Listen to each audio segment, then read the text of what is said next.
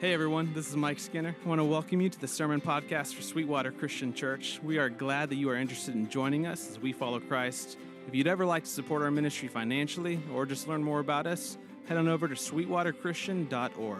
Thanks and God bless. Well, good morning. It is good to see all of you and to have you with us this morning. If you have a Bible, open up with me to the book of Psalms. We're going to be in Psalm chapter 13 this morning.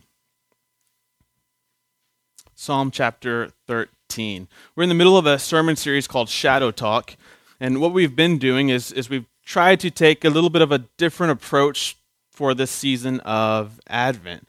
And so often in the season of Advent, which is the 4 weeks before Christmas for Christians, a time of reflection and waiting and anticipation for the Christian church, we often focus on the 4 themes of Advent, and many of you are probably familiar with this: peace, hope, joy, and love. And we've done this in the past. And a few weeks ago, or a little bit while ago, I was brainstorming with some leaders here at the church, and I was like, I want to do something different for Advent this year.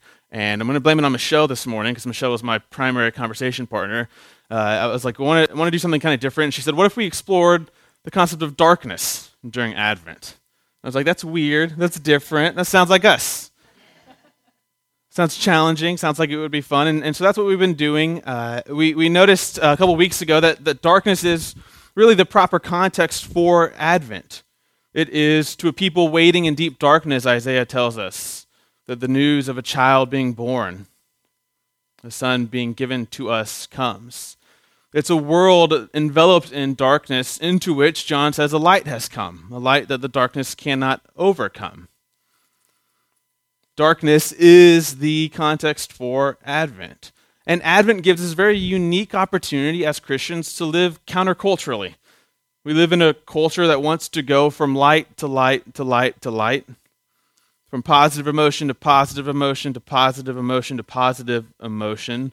It wants to ignore or repress or put aside or distract ourselves from the darkness that's often around us, that's present in our world, that's sometimes present inside of us. And Advent says instead, spend some time waiting, thinking, reflecting. And perhaps even in that reflection we'll find some blessings, that there might be blessings to be found in the darkness.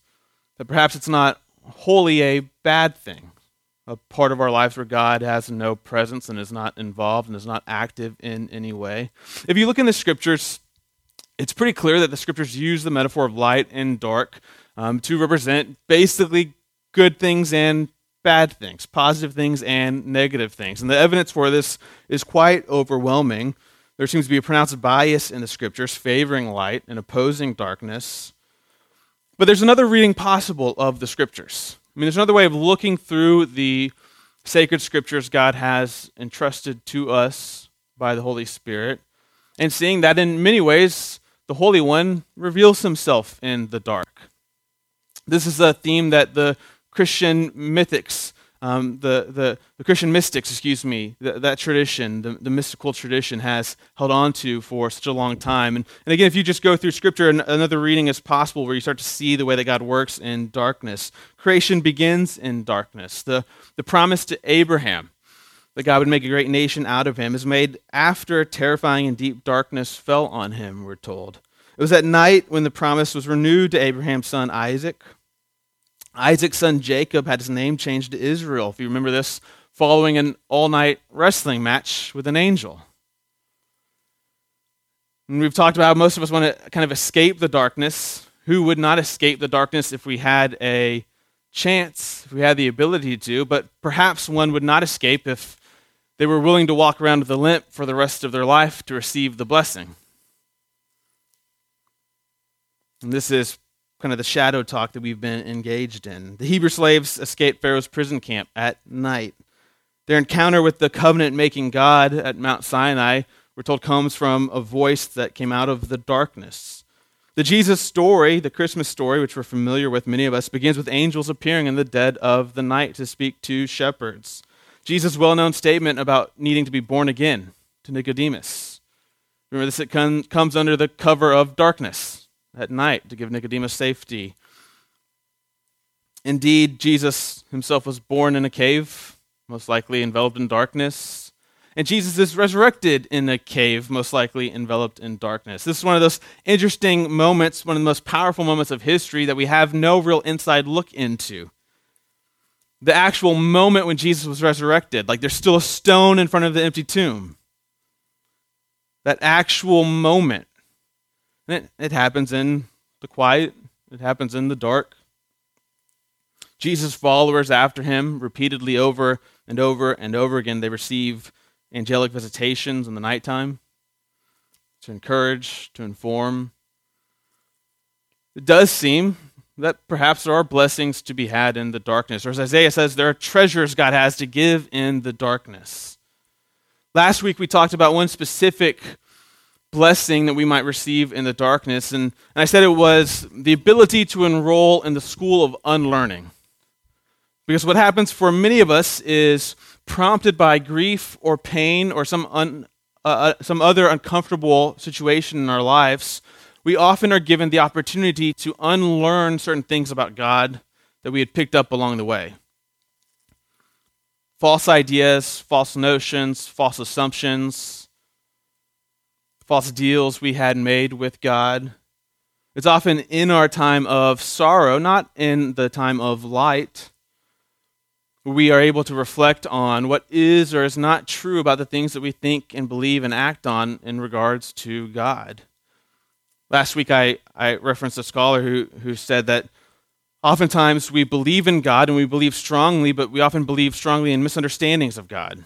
So we trust that God is a healer, but we rely on our own sense of need, our own sense of health. We trust that God will provide for us, but we rely on our own sense of what we need provision for. It's in the darkness where we have to ask these questions. We have to kind of come to terms with a personal story that I shared where what contracts have we made with God? I'll do this if you do that. And then when that doesn't happen, we encounter this kind of dark night of the soul, if you will, and we say, okay, I've got to unlearn some things about God. And it's a gift. We explored this last week. It turns into a gift because what happens is at the end of this process, we're left with more of God and less of anything not God. And that is solely and always and fully a good thing, even if it's painful or uncomfortable or takes time that we might not otherwise want to take time doing. The scriptures are not unfamiliar with people walking through times of sorrow, with people practicing what we're calling shadow talk. And Psalm 13 is an excellent example of this. It's a psalm of lament. It's a person who's going through a tough time. I want to read it with you this morning, Psalm 13, verse 1. How long, O Lord, will you forget me forever? How long will you hide your face from me?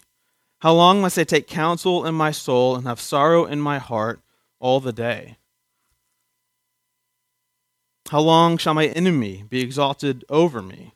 Consider and answer me, O Lord my God. Light up my eyes, lest I sleep the sleep of death, lest my enemy say, I have prevailed over him, lest my foes rejoice because I am shaken. But I have trusted in your steadfast love. My heart shall rejoice in your salvation. I will sing to the Lord because he has dealt bountifully with me. You have here a psalmist who is confronting and facing and wrestling with his deepest and darkest emotions.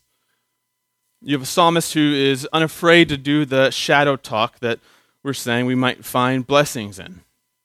And I want to explore another one of these blessings that we might find from times of grief and pain and sorrow, from times of darkness and not just light.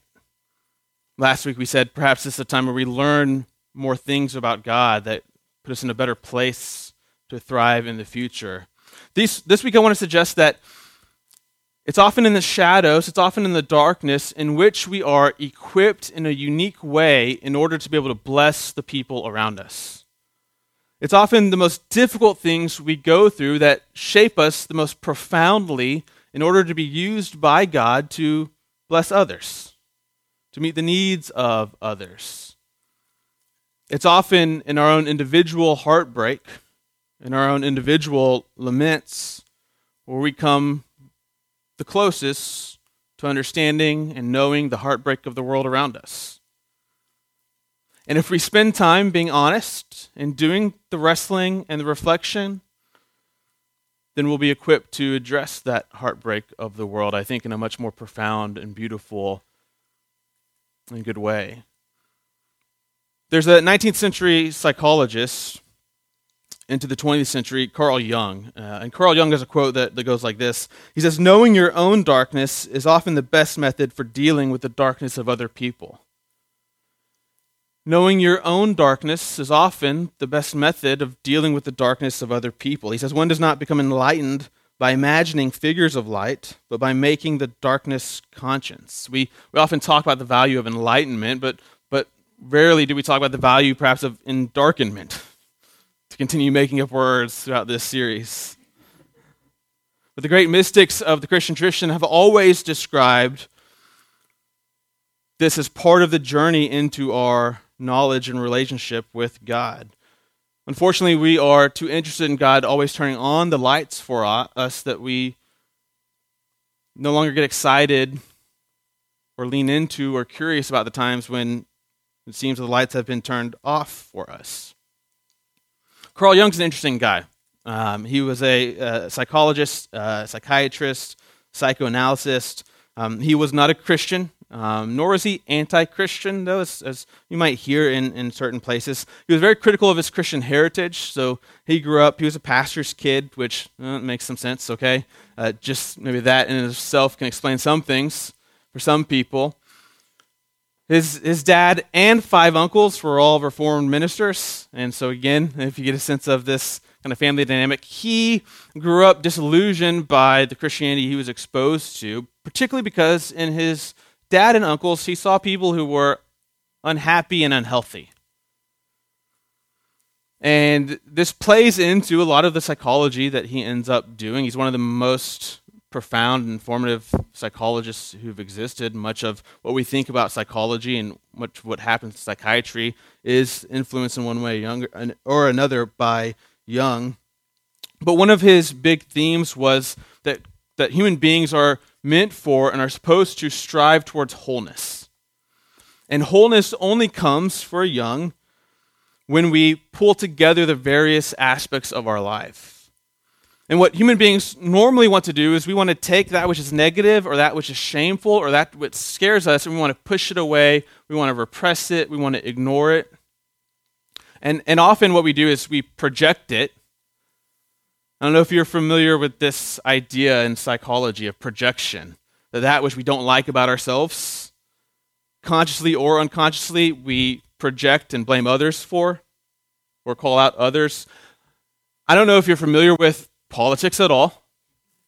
There is this group of politicians in America, from the president to congressmen, and you don't even have to pick a side for this, but you've probably seen this, right? Where they vehemently accuse someone else of doing something, this and this and this and this, and this is their motives, and these are the things they're doing. And you're sitting back and going, wow, this is like an object lesson in projection. Right? I mean, these are all the things that you've been doing. These are all the motives that you have. Well, Jung and others say projection comes out of this inability, right, to deal with our darkness, to understand that which is part of what Jung would call our shadow self, that which perhaps we're ashamed of or which causes us pain. And often religion gets kind of sucked in towards this project of unwholeness. Religion, I think, in its most toxic forms is used to do this, to keep us from becoming integrated people. I read an article a couple months ago that talked about the fact that you can have Christians and Christian pastors who are deeply godly people, who know much about God and the scriptures, who seem to genuinely love Jesus and love other people, and yet be crazy dysfunctional. I don't know if you've met anybody like this, but if you kind of follow celebrity pastors, the illustrations abound, right?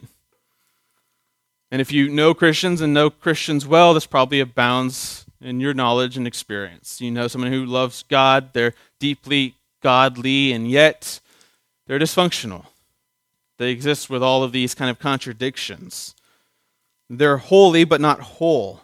They're spiritually mature and yet emotionally repressed. They're biblically faithful and psychologically maladjusted. And the article argued that one of the reasons for this is because our spiritual formation as Christians is often reduced in such a way that it doesn't address who we are really as human beings. And so in spiritual formation, when we try to shape Christians and grow Christians, we often address a couple key things. We address character, moral development, we address doctrinal knowledge, but we often don't address other parts of being a human being, like our embodiment, what it means to have a body and interact with other people who have bodies. We often don't address what it means to have brains and think through the way those brains function and don't function. We often don't address interpersonal relationships and the way that these can really get us into traps of behavior and thinking that are not healthy. And his conclusion, his prescription was that we need spiritual formation that brings together doctrinal instruction, moral development, along with psychological healing, bodily healing, healing of the mind, the way we think, the way we're patterned and wired. We need an approach that engenders, he says, not only holiness, but also wholeness.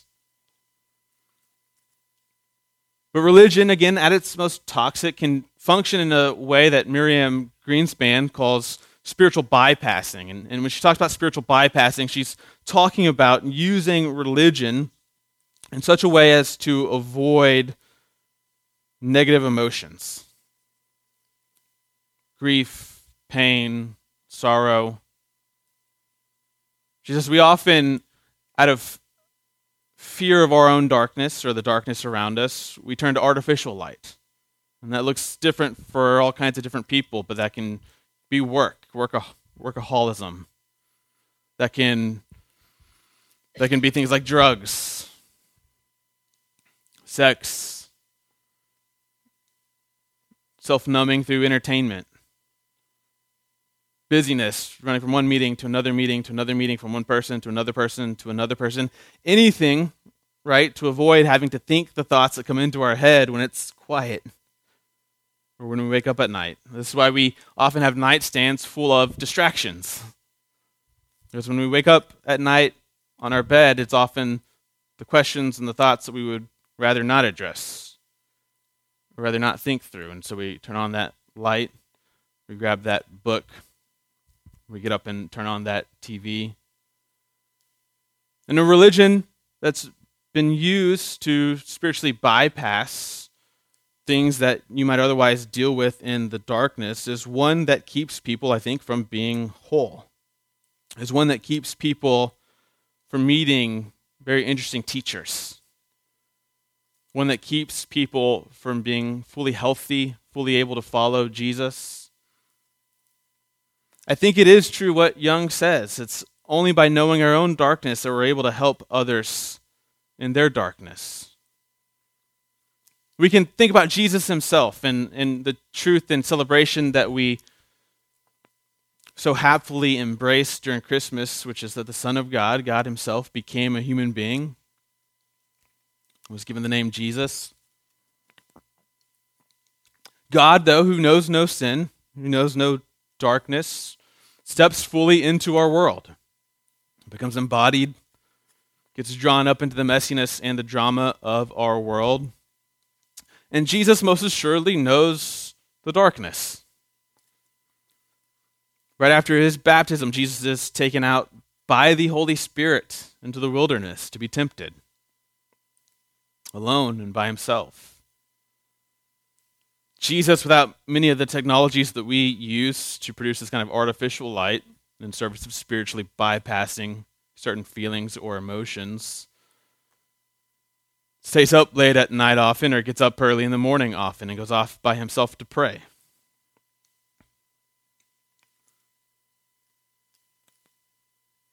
And perhaps the most powerful story we get about Jesus and his ability to relate to our human experience, we have a picture in the Gospels of Jesus before he is crucified in the Garden of Gethsemane. Do you remember the intense amount of pain and suffering and struggle that Christ is in this moment? And it's hard to pierce behind the curtain and know exactly what's going on inside of Jesus. But we do know that whatever is happening expresses itself physically. This is often a way that you and I can get in touch with our emotions. It's sometimes difficult to talk about our emotions, understand them, but one of the ways that psychologists will say is often helpful is to understand them as bodily sensations. What does anxiety feel like? Where is fear held in your body? And Jesus, as he's struggling in the Garden of Gethsemane, remember, he starts to sweat. And he starts to sweat so much, and in such suffering, he starts to sweat blood. This is an actual physiological condition for someone under extreme stress. Jesus doesn't avoid this. Jesus doesn't short-circuit it. He experiences it. He goes through it. And in so doing, he's able to come out on the other side and fully embrace that which God had planned for him, that which would lead to the salvation of the whole world, that which would bring forgiveness and freedom from our sins for you and for myself. It's those who often embrace the darkness who are most equipped to deal with the darkness of other people. The holiday seasons in general, Advent disregarded, right, are often a time of pain for many people. It's often a time where we remember those whom we have lost. I know for me, December is often a time where I think through the year. And in particular, I kind of compare where I'm at in December to where I had imagined I could be in January at the beginning of the year. I don't know if you're like this, right? In January, I'm like, okay, by December, we'll be walking around with a 12-pack. Okay, I'm going to have a church of 5,000 people. All these things are going to happen in my life, and I'm going to commit myself to these sort of plans and this discipline and this routine. And then December comes, and we kind of look back on the things that we haven't quite accomplished yet, or the things that we didn't commit ourselves to the way we had hoped to. The holiday season, the end of the year, is a natural time for us to think through who we are, where we are, and then not far behind that are the thoughts of failure and disappointment, not being enough. For many of us, it's just a couple weeks away from being forced to encounter situations at family get-togethers or parties with friends where we have to deal with or think about or encounter a person who has caused us harm or whom we've caused harm. And again, we'd much rather bypass these emotions, bypass these feelings.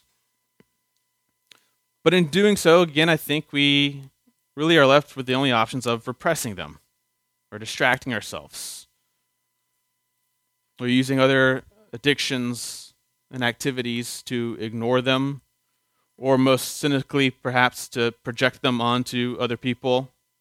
It does not a healthy human being make. And I think this was the point of that article on spiritual formation I mentioned, right? I mean, we can, as Christians, just solely talk about doctrines and learn more and more and more about the Bible and about God, and that's a good thing. And we can talk about character and the things we should be doing and should not be doing, and that's a good thing. But if we also ignore what it means to be a human, which is to deal with these doubts and fears and pains and griefs, anxieties and depressions, if we ignore that, then we shouldn't be surprised when we have Christians who are not fully whole, who perhaps are holy and yet not whole, or perhaps spiritually mature but emotionally repressed and small, who find themselves being able to lecture on a book of the Bible, who find themselves being able to put in the hours at the volunteer work, and yet in a relationship that's dysfunctional, find themselves constantly reacting in the same way, not being able to understand what it is about this relationship or the patterns or the way they're thinking in their mind that leads them to this constant behavior, this constant way of thinking. But the scriptures are full of people who are not afraid of the dark, who are not afraid of the shadow talk, who say, no, I want to address it. I want to ask questions about it. I want to deal with it. I want the blessing that comes from wrestling with an angel all night, even if it comes with a limp for the rest of my life. This is what you see in so many of the Psalms, like the one we read in Psalm 13, these Psalms of individual lament. How long will you forget me? How long will you hide your face from me? How long must I take counsel in my soul, have sorrow in my heart all the day? How long shall my enemy be exalted over me? These are often questions that if we're feeling in a place where we have these questions, they're either often implicitly, we're told, not quite allowed in a church setting, or that our faith is somehow defunct if we don't get over them in a right timeline. It's one of the interesting aspects of the diagnostic aspect of psychology. So, for instance, if your child passes away, it's not called depression for you to grieve, right? I mean, this is just a normal human experience. But according to certain different people whom you talk to, often the guidelines is about 2 months if you're still experiencing these emotions, and now it's become clinical depression. And it's like, what an arbitrary kind of line to draw, right? Still the same reaction to a horrible event that causes a very natural human response. This is how the church often works, right? It's okay to have these questions or have these doubts or have these pains, but there's a timeline to this. And if it keeps going for a certain amount of time, we're all going to just kind of get tired of you, and we don't like that. It's kind of forcing us to address our own doubts and our own issues and our own questions and our own pains. But the scriptures give us example after example after example of someone who really digs into it, who looks for the blessing, who looks for that which God might be teaching them. Consider and answer me, O Lord my God. Light up my eyes, lest I sleep the sleep of death, lest my enemies say I've prevailed over him. I've trusted in your steadfast love. My heart shall rejoice in your salvation. I'll sing to the Lord because he has dealt bountifully with me. When you and I take the time, when we embrace the gift of Advent that it gives us, to take the time to express, acknowledge, recognize, ask questions about our own darkness, I can guarantee you it will allow us to be positioned and used by God more faithfully than the rest of the world. It was Paul in 2 Corinthians who says, I don't want you to be ignorant of what I've gone through. We went through the struggle, and it was so bad at one point that we despaired of life itself. And then Paul uses that to go into kind of a teaching passage where he says, but this is how God works. God comforts people so that those people can comfort others. It's your time spent in the cave that will allow you to hold space with, give hope to, and minister to others in the cave. It's when you embrace and understand your individual heartbreak that you're drawn closer to a world that's full of heartbreak. 3 ways in particular, I think, that God blesses us in the darkness with an ability to relate to and help others in a unique way. The first is that for Christians who encounter the darkness, who engage in this shadow talk, often what happens is that they learn how to speak honestly. And this is important.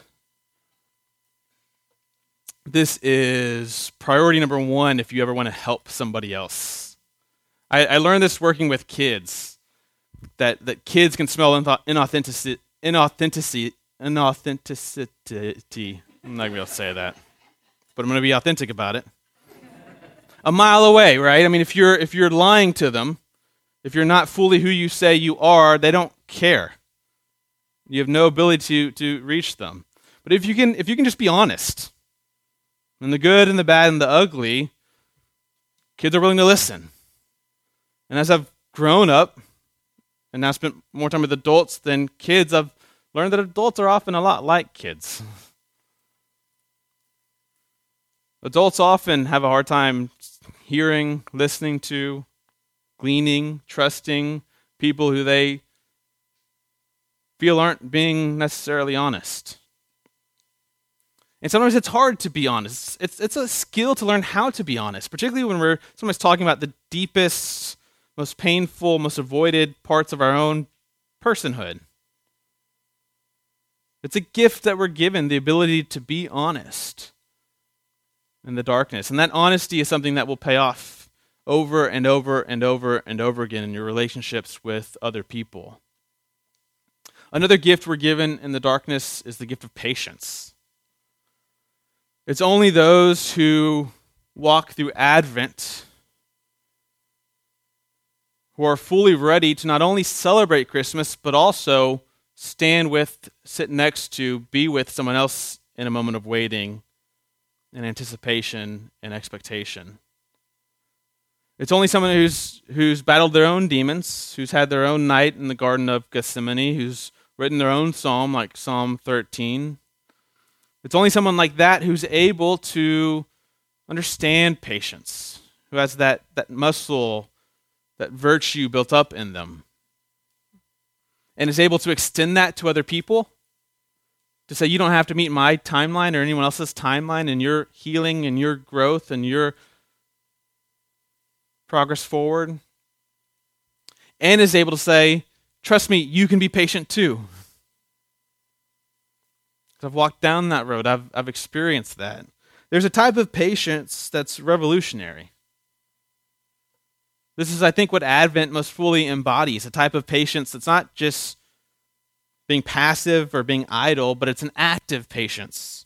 It's an on the edge of your seat patience, a waiting and a listening type of patience. Almost like a stubborn resistance.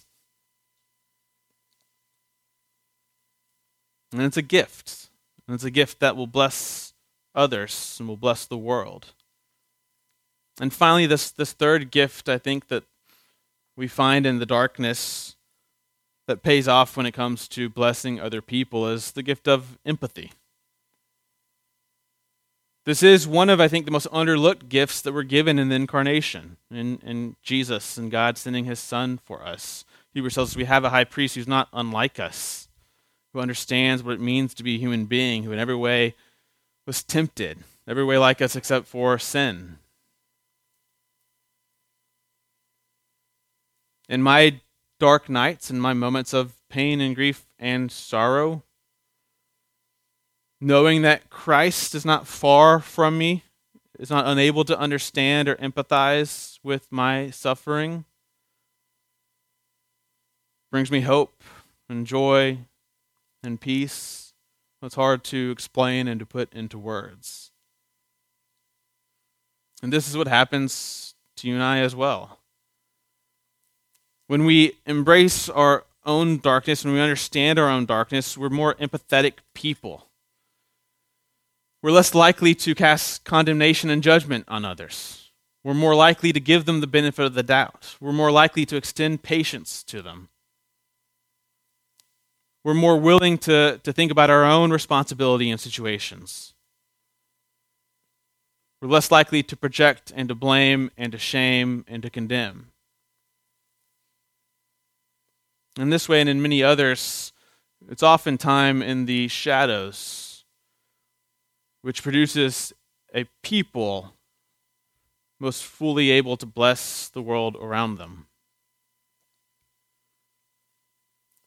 If we were creating things from scratch, we would surely enjoy a life with no negatives.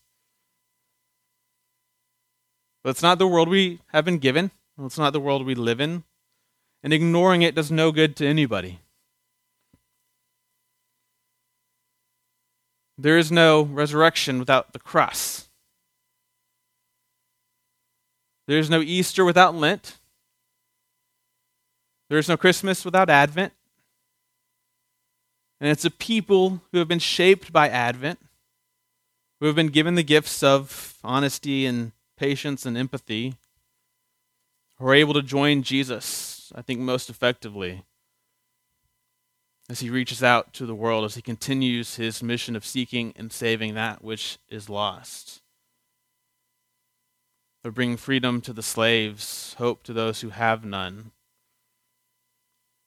light in places of darkness. And so this Advent season, this Sunday in particular, I invite you to, instead of reaching for some artificial light or engaging in spiritual bypassing, using your religion to ignore the darkness, to not have to think or express or recognize it, I instead encourage you to continue thinking through what blessings might be found there. Not only might we learn more about God, but in fact, this very moment, these very seasons, this particular point of pain or grief or sorrow or frustration in your life, it just might be one of the ways God will most powerfully use you to bless the world. And what a gift that is. It's a gift that we should not ignore. It's a gift that we should be careful not to pass by. It's one to embrace and to be joyful for. And so I invite you to reflect on this with me as we come to the table this morning, as we continue to celebrate the season of Advent.